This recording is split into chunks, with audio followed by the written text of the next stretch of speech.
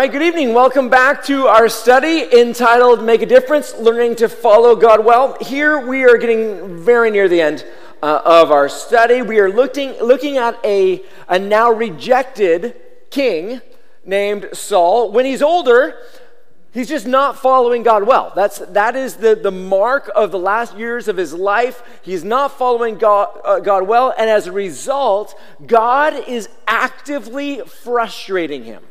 God's actively frustrating him time and time again. If you're new here or you're visiting or you've forgotten because you don't hang on every word that I say week after week, and also you realize I was in Belfast last week and Tim was teaching 2 weeks ago, just to catch us all up, that God, by this point in our study, God has clearly told Saul that he has been rejected as king and that God is raising up another. We know that he's going to be David. But Saul's been told through the prophet Samuel that his son, Jonathan, is not going to be king. Instead, another is going to be. There's no dynasty here. And so he's been told that. And yet, just so that we're all absolutely clear, Saul does not like God's plan. That's at the heart of these last years of Saul's life. He does not like God's plan, and he is entirely unsubmissive to it. And for the rest of his life, Saul is going to be fighting against God's clearly declared will. God's will is that David will be the next king, but Saul's will is that his son, Jonathan, is going to be the next king. So what I want to do today is I want to quickly look at 5 stories. And you're like, Brian, can you even do that? I want to quickly look at 5 stories during these years where Saul is completely unsubmissive to God's will, fighting against God's will in favor for his own will. And as we look at these 5 stories, I want to note the difference between living an unsubmissive life, fighting God and God's plans, versus living a life submitted to God's plans and God's will. In each story, we're going to look at it from 2 points of view. We're going to look at it from Saul's point of view as someone fighting against God, and then we're going to look at it through David's point of view as someone who's submitted to God. Now, before we dive into this, David's life during these years is awful. It is awful what he's going through. Constant danger, losing his job, running for his life, nearly killed a few different times, betrayed by people. David's life in this era is awful. The message that I don't want you to hear today, the message I do not want you to hear today is you fight God and your life is bad. But if you do what God wants, then your life is all sunshines, rainbows, unicorns, and all good things. It's not true. It's not true. Saul is fighting God, but he's king. He still lives in his house. I keep calling it a palace, but it doesn't say it's a palace. In his house. He still has the servants. He still has the luxuries. He still has the power. David is submitted to God and is living in caves, on the run, not having a wonderful time at different moments. So I want to remind us of that. Also, I want to remind us about David and this whole thing that we're going to be talking about today is that everyone will experience moments when what we want, what I want, what you want is very different from what God wants. We're all going to experience these moments, and all of us are going to come to 1,000 of these, 10,000 of these moments, where we're going to call them submission moments, where God is going to test our hearts and ask us to follow Him as opposed to what we really, really want. If you want to make a difference for God, if you want to follow God well all the days of your life, then learning to follow God well means trusting God and staying submitted to what God wants, even when it's very different from what we want. Okay, 5 stories, 10 quick observations. We've got this one. No problem. Story number 1. So story number 1 in this era, Samuel 18. 1 Samuel chapter 18. And I'll just kind of read the story and then I'll talk about why I've chose this as one of the 5 stories. It says this in 1 Samuel 18, starting in verse 20. Now, Saul's daughter, Michal, loved David. And when it was reported to Saul, it pleased him. I'll give her to him, Saul thought. She'll be a trap for him, and the hand of the Philistines will be against him. So Saul said to David a second time, you can now be my son-in-law. Saul then ordered his servants, okay, speak to David in private and tell him, look, the king is pleased with you and all his servants love you. Therefore, you should become the king's son-in-law. Saul's servants reported these words directly to David, but he replied, is it trivial in your sight to become the king's son-in-law? I am a poor man who is common. The servants reported back to Saul. These are the words David spoke. This is how a lot of relationships start, right? You go tell him that he's really cute. Yeah. Okay, so then Saul replied, say this to David. Say this to David. The king desires no other bride price than except 100 Philistine foreskins to take revenge. That's not how it's done today, by the way. This isn't the way, if you're wondering. To take revenge on his enemies. Actually, Saul intended to cause David's death at the hand of the Philistines. I'm just going to say that again so we didn't miss it. Actually, Saul intended to cause David's death at the hands of the Philistines.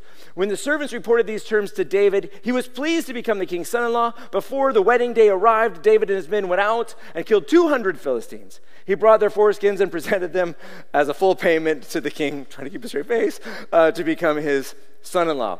Then Saul gave his daughter Michal to David as his wife. Saul realized that the Lord was with David and that his daughter Michal loved him, and he became even more afraid of David as a result.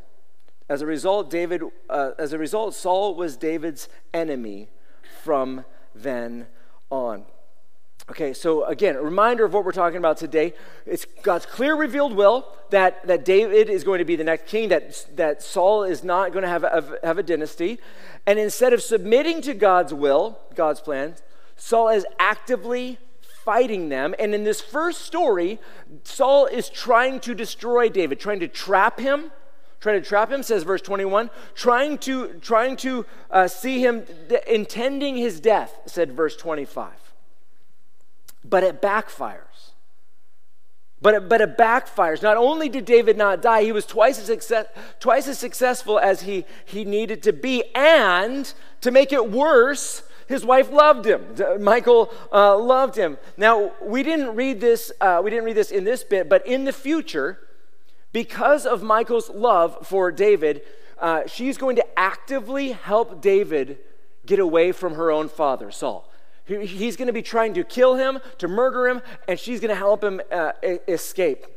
Number one, sometimes, a quick observation, sometimes when you fight against God's plans and purposes, you're going to be frustrated when your good plans backfire. That's what Saul's experiencing here. He's got this great plan to trap Saul, to see him trap David, to see him be killed, and yet his good plans are backfiring. God is real. God is real, and he is able to frustrate you or pour his favor onto your life when you choose to fight against what God wants. Be prepared for a life filled with frustration. Now, I'm not saying that feeling frustrated means that God is upset at you or against you at any given moment, but a common thing that God does do to people who are intentionally fighting against him, rejecting his ways, rejecting what he wants, is frustrating their good plans. The plans that should work. They should work. Now, David is one who is submitted to God's plans and God's will, and so he gets to enjoy moments of God's favor along the way. Saul experiences frustration of his good plans backfiring. David is experiencing the favor of someone who's intended as harm becoming incredible help. Secondly, when you're submitted to God's plans and purposes, the intended harm from others can become incredible help for you. The intended harm from others can become incredible help for you. Saul intended his daughter to be a trap, but she turned into an incredible help, literally a lifesaver. I think I just said that with all the spit in my mouth I could at one time. Literally a lifesaver. God is masterful at turning things that were intended as harm into incredible help and goodness. That's story one.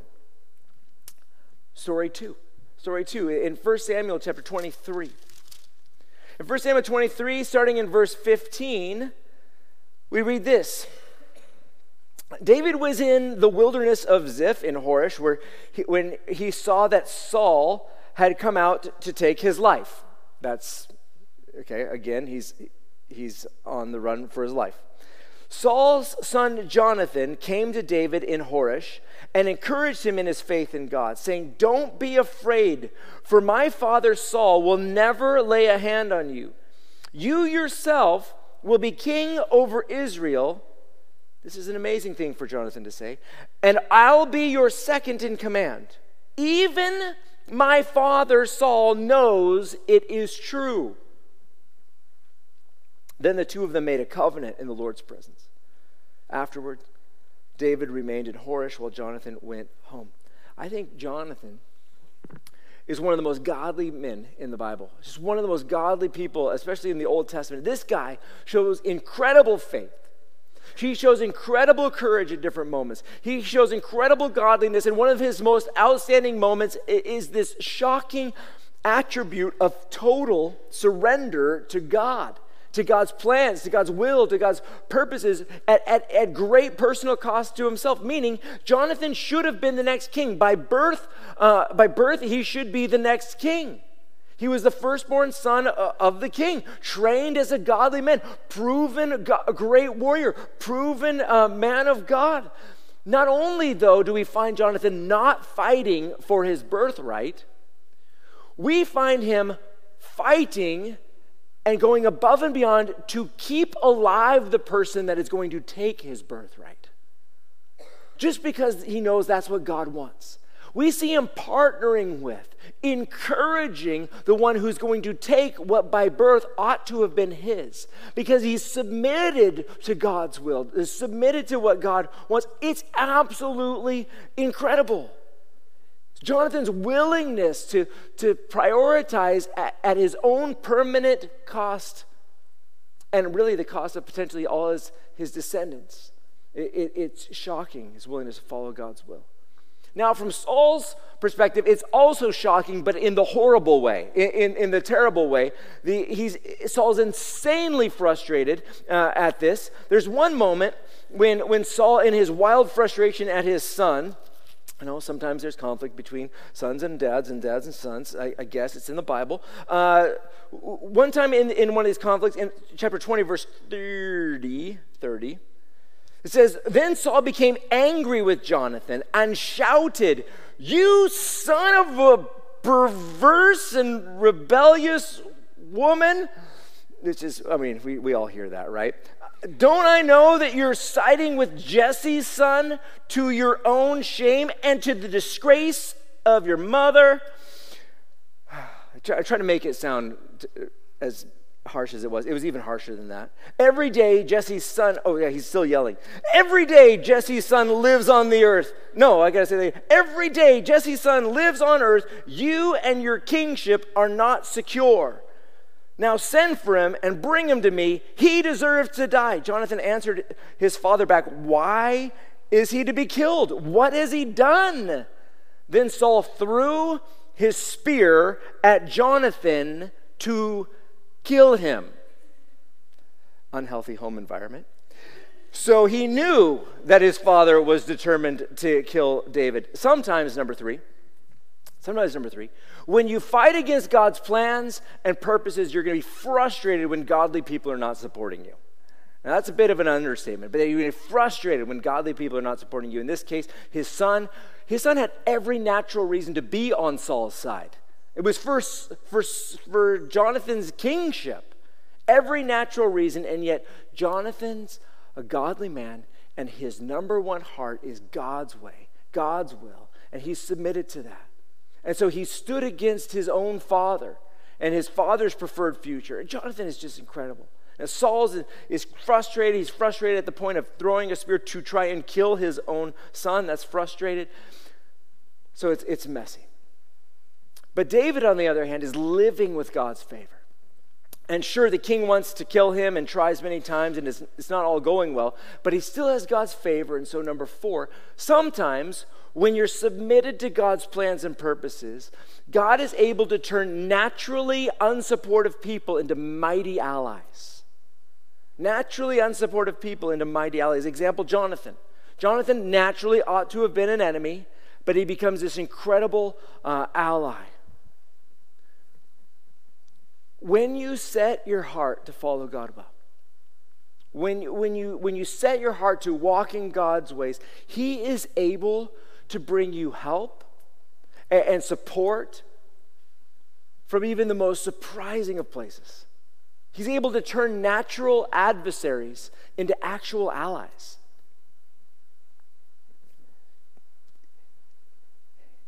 When you think about rebelling against God, in your head, it seems like the better way.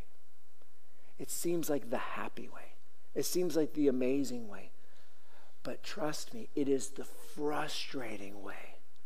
It's the frustrating way as God continues to foil and frustrate the things that ought to have worked, that should have been great, that should have come together. It's so frustrating to live fighting against God throughout your life. And there's surprising joy. There's surprising peace in the surrendered life. God, not my will, but yours be done. It's the second story. King Saul, his blood pressure is way too high. The next story is in chapters 21 and 22. In chapter 21, we look at the beginning. This is how the story starts, and then I'll sum it up and skip to the end. David, it says, David went to Ahimelech, the priest. David went to Ahimelech, the priest at Nob. Ahimelech was afraid to meet David. So he said to him, "Why are you alone and no one is with you?" David answered Ahimelech the priest, "The king gave me a mission, but he told me, don't let anyone know anything about the mission I'm sending you on or what I've ordered you to do.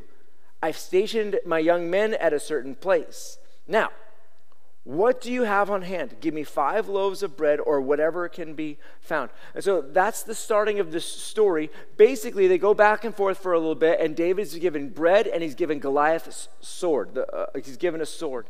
And so then he goes and David escapes. Basically, remember, he ran away. This is the moment where his wife Michal helps him run away. He runs just with the clothes on his back, no weapon, no food, and the priests give him stuff here. Well, Saul, the king, finds out that this has happened. And he calls in the priests, and he has this confrontation with them in chapter 22, starting in verse 13. Saul asked him, Ahimelech, the priest, "Why did you and Jesse's son conspire against me?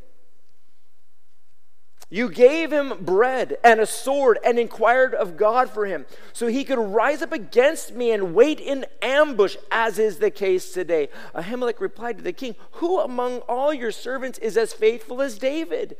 He is the king's son-in-law, the captain of your bodyguard," or at least he was until he was fired the day he ran away, "the captain of your bodyguard, honored in your house. Was today the first time I inquired of God for him? Of course not. Please don't let the king make an accusation against your servant or any of my father's household, for your servant didn't have any idea about all of this." But the king said, "You will die, Ahimelech, you and your father's whole family." And so Saul is losing it at this point.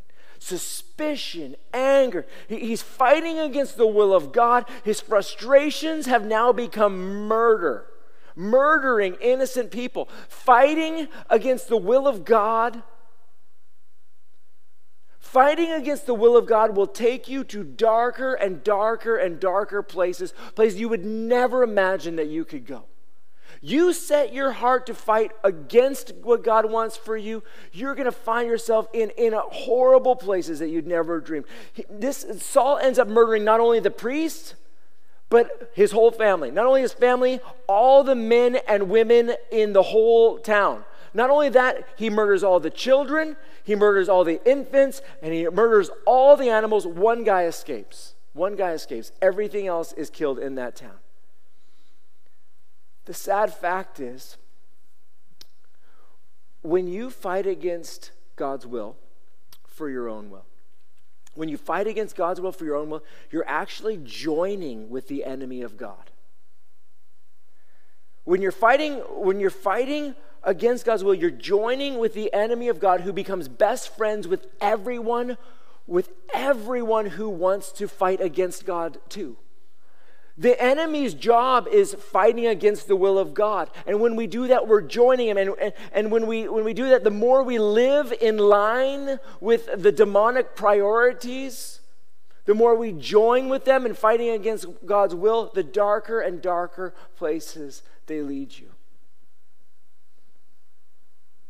The point we're making here, it's on the screen, is number 5. Sometimes when you fight against God's plans and purposes, you're going to be frustrated when innocent people feel like enemies. The more frustration, the more you're fighting against God, the less His love, His heart is there, and the more self-focused you become. And this darkness just continues to grow, and so that when you look around, you just see enemies, and the frustrations go up. I was on my way here from the south side, and all the stoplights this morning were enemies. They were evil. They had demon eyes. They were red eyes glowing at me. Every one of them, enemies. All of them. They're not my enemies. They're not my enemies. Sometimes you look around, and Saul at this point is looking around. He just sees enemies everywhere. Enemies everywhere. They're innocent. They're innocent.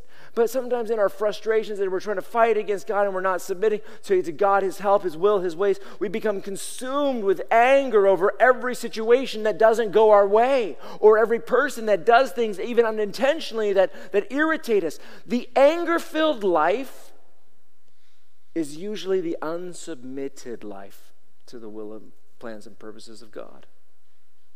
The anger-filled life is usually the unsubmitted life to the will, the plans, and purposes of God. Now, David, on the other hand, David is submitted to God's plans and purposes, and even though his life situation is horrible, he's on the run for his life. Again, no food. He just had the clothes on his back, no weapon. Instead of being angry, he's experiencing God's help through innocent people. Sometimes, number 6, when you're submitted to God's plans and purposes, God is able to bring you help and assistance from anywhere in your time of need. You know, it's easy to look at your life. It's easy to look at life, and especially if things are going rough, and maybe it feels like things are falling apart. It's easy to look at our lives and see, like, I've got nothing. Everything's collapsing. In David's case, I just lost my job. I had to leave my wife behind. I'm on the run. I just have these clothes. I don't even have a weapon. I don't have any food. I am at the bottom. I'm on the run. I've got nothing. So it's easy when we look at our life in a moment of it falling apart and in crisis and in situation and think, God must not care about me. God must not care about me. Listen, the challenges of today do not determine the concern of God for you. Whatever challenges and crisis and stresses you're under, that is not what reveals whether God is caring about you or paying attention to you. Don't look at the crisis or the life crumbling. Look for God's provision. Where is God providing for you? Okay, David, everything's falling apart. You lost your job, everything like that. You were given bread by these people. You're on the run. You've just got the clothes on your back. You were given a sword. God provided for you. When you're feeling like, where is God? Don't look at the life collapsing or improving or getting worse. Look for the provision. Here's what I know about you. You're still here. All you have ever needed, God has provided. You're still here. He's saved you. He's rescued you. He's provided for you. Now, the road may have been rough, it may have been horrible, I have no idea. And it would be easy to look at the road and think, where was God? Look through the eyes of provision. Somehow, in some way, probably through 1,000 different ways, God has provided for you. And you're still here. All you've needed, He's provided. The next story, the fourth story, is one where David is betrayed. He's betrayed by his own clan. It's brutal. The results of this betrayal just about completely end him. And again, it's his own tribe. For David, it's not smooth sailing. His tribe is the one people that's supposed to be on his side. And yet this betrayal leads to David literally running as fast as he can for his life, and it's not fast enough. Saul and his army are right behind him. David is about to come to his end. At least that's how it looks. Hope is about out. And we read this in 1 Samuel chapter 23 and verse 26. Saul was there. Saul went along one side of the mountain, and David and his men went on the other side. Now, in Israel, when you think of the word mountain, just put it in air quotes. We're humoring them. It's a mountain. Sure. It's a mountain. That nice hill. Mountain of Dowen Hill or Mount Partik. Yeah. Okay. Great. So they were running on one side of the mountain and running on the other, Mount Hillhead. Even though David was hurrying to get away from Saul, Saul and his men were closing in on David and his men to capture them. Then a messenger came to Saul saying, "Come quickly, because the Philistines have raided the land." So Saul broke off his pursuit of David and went to engage the Philistines. Therefore, that place was named the Rock of Separation. Sometimes, number 7, when you fight against God's plans and purposes, you're going to be frustrated when sudden crisis interferes with the completion of your goals. Saul has almost reached the end of his multi-year obsession. For years he's been hunting this guy. He's worked so hard to get to this moment. David's right there. He's closing in. David's not going to be able to get away this time. He's gaining on him. He's just right on the other side of the hill, the mountain. He's right on the other side of the hill. And then out of nowhere, there's this crisis. Now, for us, a crisis could be anything: a health crisis, family crisis, work crisis, any kind of crisis. Just anything that all of a sudden keeps us from our goals, specifically the goals that are in conflict with God's goals, with God's will.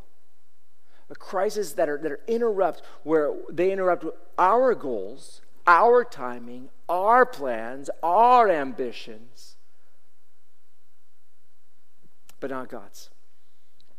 Crisis happens to everyone. Everyone experiences it, every family, but sometimes God divinely uses the timings of a crisis to keep someone from accomplishing goals that God is not, either He doesn't want it to happen or He doesn't want it to happen now. How frustrating it can be to fight against God. How frustrating. I mean, Saul's life is full of frustration. Can you imagine? Saul's there and he's just about to get his enemy. He's just about to get David. He's just closing in, and then the messenger comes and says the Philistines are invading, and he's like, and he becomes the Hulk or something like that. Such a frustrating moment, so close. I'm sure some of you experience those moments where you're just so close and then something happens. Frustrating. David, on the other hand, he's running, but he's not getting away this time. He's running and he can't see how he's going to get out of this one. But then Saul has this surprise crisis and he just breaks off, and David's saved. Sometimes, number 8, sometimes when you're submitted to God's plans and purposes, God is able to rescue you by redirecting any danger or threat. Sometimes when you're submitted to God's plans and purposes, God is able to rescue you by redirecting any danger or threat. Again, this is another example of why to never give up hoping in God. With David's eyes, it looks like he is doomed. It looks like the promises of God for him and for his future will not be fulfilled. But this is a reminder that at any moment, God can use any unexpected event to rescue you. Whatever your crisis, whatever your worry, whatever your fear, whatever your danger, whatever's bearing down on you, God has probably got 10,000 ways that he can rescue you from that. And you can't think of any. You're just thinking, I can't run fast enough, like David. Feeling like you're at the end is vastly different than being at the end. Some of you feel like you might be at the end, but you're not.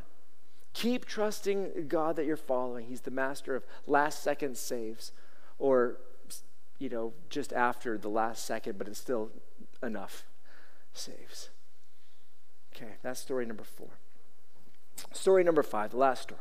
I want to mention it's Saul is hunting David again, and Saul goes into a cave in order to relieve himself, says the Bible. David is there, and David has a chance to end his life. Okay, so picking up in 1 Samuel 24, verse 3, just kind of reading just a few verses here. When Saul came to the sheep pens along the road, a cave was there, and he went in to relieve himself. David and his men were staying in the back of the cave, so they said to him, "Look, this is the day the Lord told you about. I will hand your enemy over to you so you can do to him whatever you desire." Then David got up and secretly cut off the corner of Saul's robe. The corner of the robe, that's where the tassels would be. That makes Saul a lawbreaker because he won't have the tassel on his robe. Afterwards, David's conscience bothered him because he had cut off the corner of Saul's robe.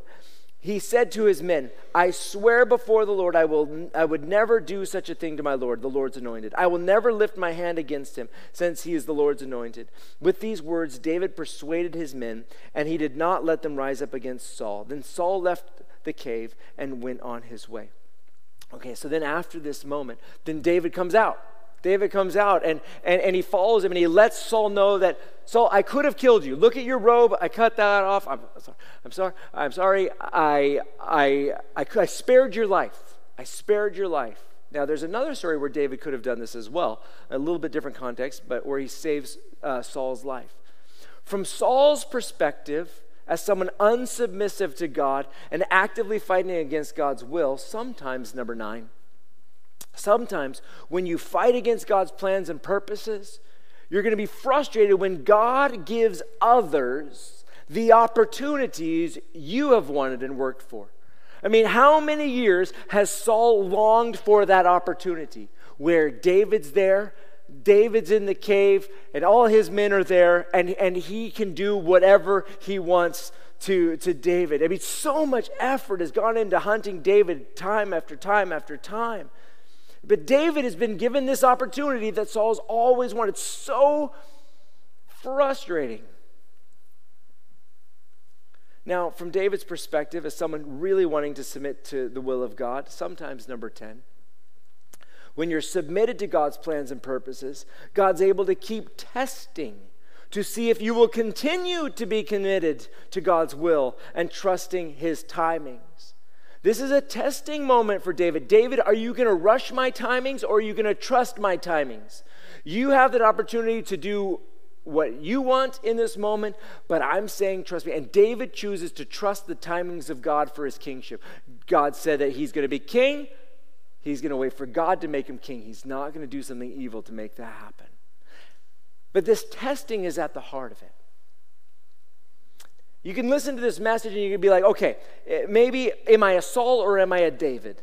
That's the wrong question to ask. Am I a Saul or am I a David? Saul used to be like David, but then he chose at one point in his life and then another point in his life to follow his way instead of God. A slight bit different, and then fully running differently. David had so many opportunities throughout his life, including this moment here that we just read, to become a Saul. And that's how life is for us. Following God well is a lifetime part-time work. It's the same when you're 6, when you're 16, when you're 26, when you're 36, when you're 46, when you're 56, when you're 76, when you're 96, when you're 406, or so. You're going to have 10,000 opportunities in your life to either choose your will or your way or God's will. And it's so challenging to keep your heart posture before God being, God, I want this. But what I really want is what you want. That is such a difficult heart posture to stay in. You might hit it from time to time, but that's the one we're called to live in. God, this is what I want, but what I really want is what you want. The day is going to come where David is going to choose the way of Saul. And he's going to have this guy murdered, Uriah. He's going to commit adultery with a woman named Bathsheba. And I suppose what I want to say is nobody's perfect. You're not perfect. I'm not perfect. Nobody's perfect. The day is going to come where you're going to feel this war inside you, where you're going to feel this heart war. I want what I want. I want what I want. I want what I want. I don't want what God wants. I want what I want. I don't want what God wants. I don't like that plan. I don't like that. I want what I want. And again, I implore us all to keep choosing God's will, to not fight against God's will, but also probably there's a chance that one time or more in your life you'll make the wrong choice. And you'll be like, this is what I want, and you'll have chosen not what God wants. David does this. And when you find yourself waking up one day and you're like, I have chosen my own way, and maybe today's your wake-up moment. I've chosen my own way. I've rejected God's way. I rejected it in how I lived. I rejected it in this decision. I rejected it in this thing, this life choice or whatever. But I'm waking up. What does David do? He repents. He does what Saul doesn't do. He humbles himself before God, and he recommits to getting back on God's track. Some of you have been following your way and fighting against God's, ignoring what God wants for you. If you want to make a difference, learn to follow God well by returning to God. Learn to follow God well by turning back to God, resubmitting your life to God's plans and purposes. Again, we've talked a lot about frustrations. We talked about frustration and things not working out well for Saul. Or maybe you look at your own heart and you're like, there's a lot of things that frustrate me, or I identify some frustrations in my life. If you find yourself frustrated, I'm not saying all frustrations are fighting against God related, but if you find frustrations in your heart, it's a great opportunity for some soul searching. Frustrations are a great opportunity for soul searching. God, are my frustrations connected to being unsubmissive to your will?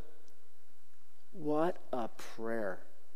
God, are my frustrations connected to being unsubmissive to your will? For me, it's impatience. Impatience is a symptom that causes so much frustration in my life. It's a symptom of my heart being unsubmissive to God's will, specifically when it comes to timing. What do? I can pray, God, intervene. Intervene now. Intervene immediately. Intervene in this moment. Intervene in this second. Intervene right now.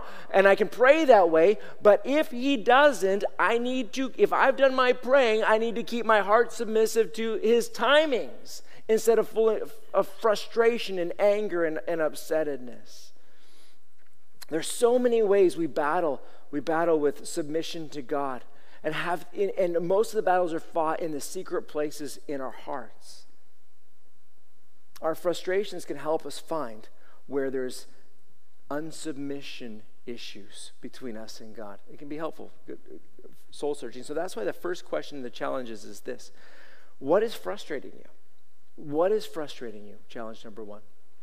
Is unsubmissiveness to God hiding there? Why and how? What is frustrating you? I added that question after asking it myself and discovering this whole impatience thing. So be warned. Be warned. The second challenge is this. In the last 3 months, what is a moment I chose God's way when I wanted to choose my different way? Is there any wins that you can identify in your life? Yeah, I've had a few moments where I did what God wanted in this situation, in this relationship, in this environment, in this choice. In the last 3 months, what is a moment I chose my way and knowingly rejected God's way? Can you identify some missteps? Things to repent about, to humble ourselves before God about. Number 4, what changes would I need to make to shift my life to be fully focused on God's way for me? I hope those questions are helpful for you. They were helpful for me. It's difficult to say in this heart posture, but it's the way to live. It's the way to live following God well. I'm going to invite the worship team forward. They're going to lead us